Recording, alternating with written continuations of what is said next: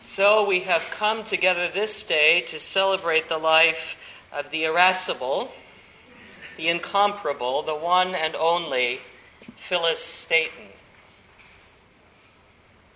Definitely a character in our midst, someone who brought spark and energy into wherever she found herself.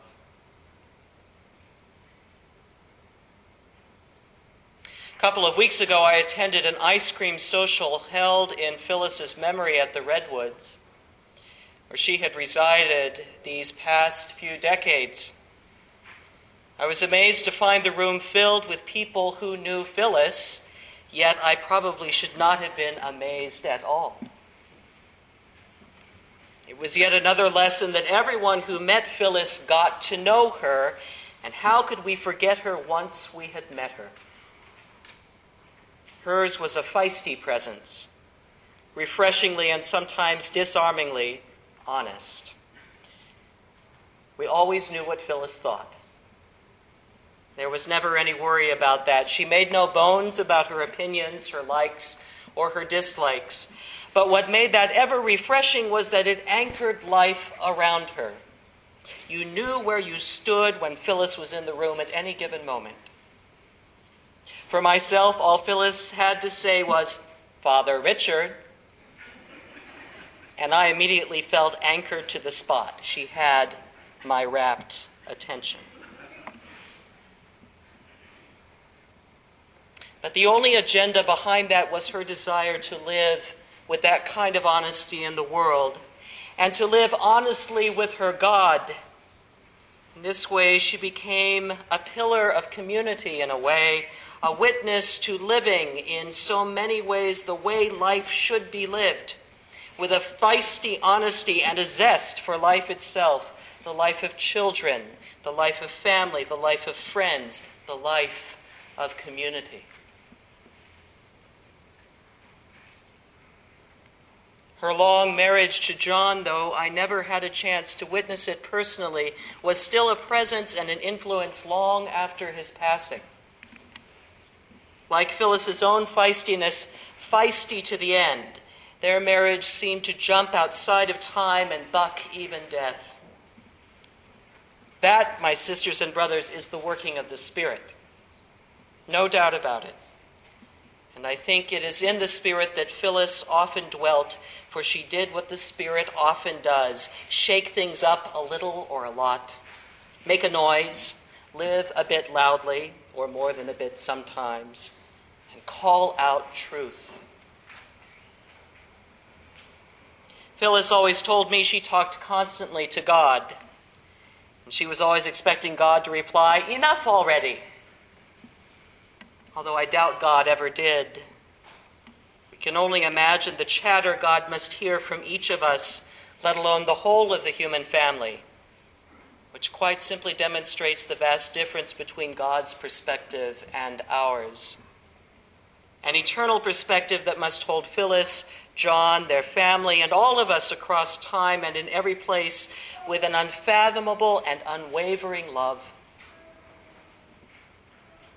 Phyllis lived and must live on in her uniquely feisty way in that love, which nourished life from her roses and the little garden she kept, to her neighbors and friends at the Redwoods, to our lively discussions each week here in Bible study, the life of this parish, and her grandchildren and her great-granddaughter.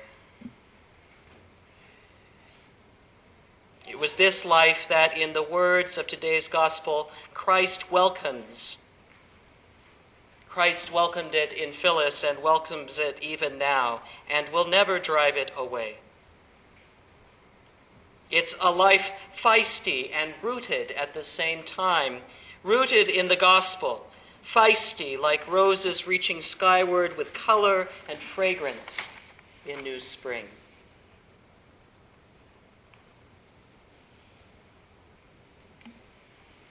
It's tempting to claim that growing up with 4 brothers and sisters and without a father during the Depression in the Midwest made Phyllis tough. And she could be tough-minded even. She was a straight talker with that incisive wit that could leave anyone breathless. She did me on a number of occasions. Even I was silenced by Phyllis. But behind that sometimes brusque demeanor was a tender heart. If the Great Depression helped form her earliest experiences, it also taught her a lesson she repeatedly shared with her friends and intimates. You make it work. Period. You make it work maybe because you have to, but more importantly, because it's the right thing to do. In a throwaway society, Phyllis was something entirely different. A keeper. The gospel for her boiled down to a gospel of love that remained committed through all the tough things in her life, that held her, her life, her grandchildren, her family, and her friendships close, that put down roots even for a feisty soul and claimed community even when things seemed adrift.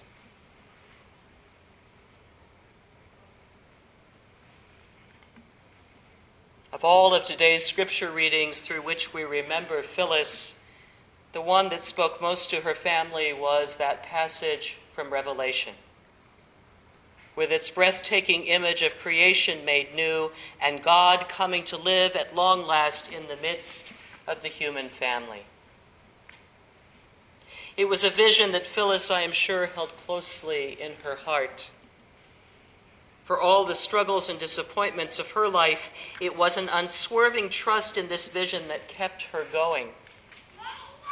It was this promise that kept her coming back to this community and seeking the holy presence of God, even as she struggled with failing health and memory these past few years. She held tightly to this gracious word through thick and thin. Her God, and indeed our God of love, is not just a source of comfort, but a God who is in the process of loving the world back towards wholeness, peace, and justice. Or to put it Phyllis's way, boy, he better be. A God of transformation. And if Phyllis, now reunited with John and all her roots, is anything at all in the heavenly courts, I imagine her to still be feisty in God's ear directly now, demanding that the divine get on with it. Get on with fulfilling the promises made to us and all of creation to make us all anew. And you know what? I kind of imagine God is listening. Don't you?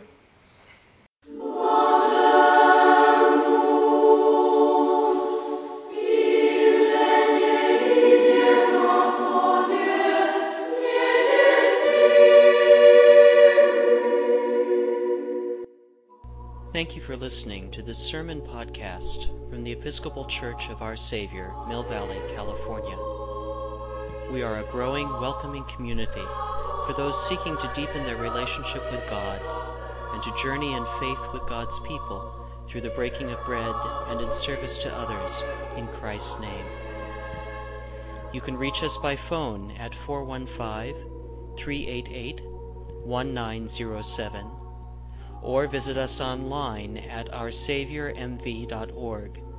That's OURSAVIOURMV for Mill Valley.org. We wish you God's peace, and we hope to be able to greet you in person very soon.